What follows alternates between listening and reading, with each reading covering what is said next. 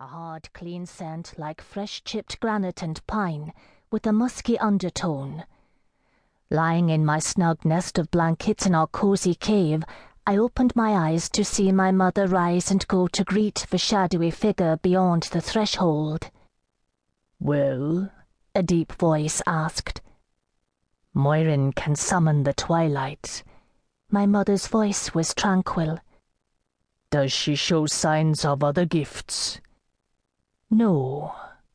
There was a faint rustle as she shook her head. "Have you told her?" "No." Her voice sharpened. "She's a child, Angus, a child of the Machwin John. Let her be one for as long as she may, forever mayhap. I would be content if nothing more came of it." "Peace, Fancher." His tone was soothing. "It is just that there are those of us who wonder if she had not some greater purpose, calling you to a stranger." And then his tone changed, teasing. "Or so you claim. Mayhap it was his milky white skin and green eyes that drew you." "Hush," my mother said, but she was laughing. "Come into the night with me." His voice dropped another octave. "I am here, and you have been too long without the company of men." "Hush," she said again, but it was different this time, amused but different. Something stirred beneath her voice, a current of something dark and rich and heady. It called to something inside of me, something I didn't know how to name. She glanced over her shoulder at me. I closed my eyes in faint sleep. She went with him. I was alone. I wasn't scared. My mother had left me alone before, and I knew better than to mule for her return. But I felt strange. There was a fluttering deep in my belly, like a dove's wings beating.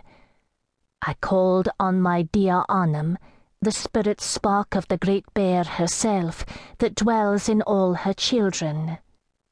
Something else answered. I had a sense of a lady's presence, bright and laughing, a sense of terrible beauty and piercing desire, though for what I could not have said, a sense of lips pressed to my brow in a kiss. Words filtered through my thoughts, fond, gentle, and amused. "Not yet.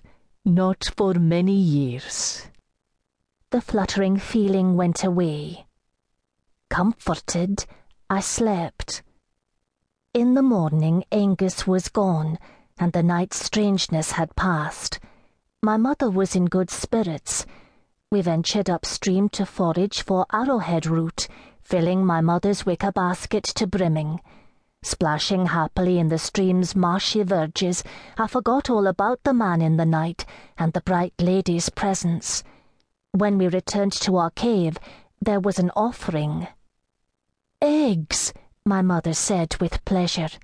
She plucked one from the basket and passed it to me. "Look, Moirin, see how perfect it is." I cradled it in my palms. It was warm from the sun, brown and faintly freckled. The shell was smooth. I touched the tip of my tongue to it. It tasted chalky and a little acrid. "From Lord Tiernan?" "I dare say." She smiled. "He's a good man. He keeps to the old ways. We taught the Dalriada to survive in this land, and they have never forgotten it. He remembers we are kin, too." She set the arrowhead root to soak overnight, and made a savoury pie of eggs and greens that night. When I begged for the story of Lord Tiernan's coronation, she obliged me, tirelessly describing the splendid affair. It wasn't until I was falling asleep that I remembered last night's visitor and my strange vision. I resolved to ask my mother about it in the morning.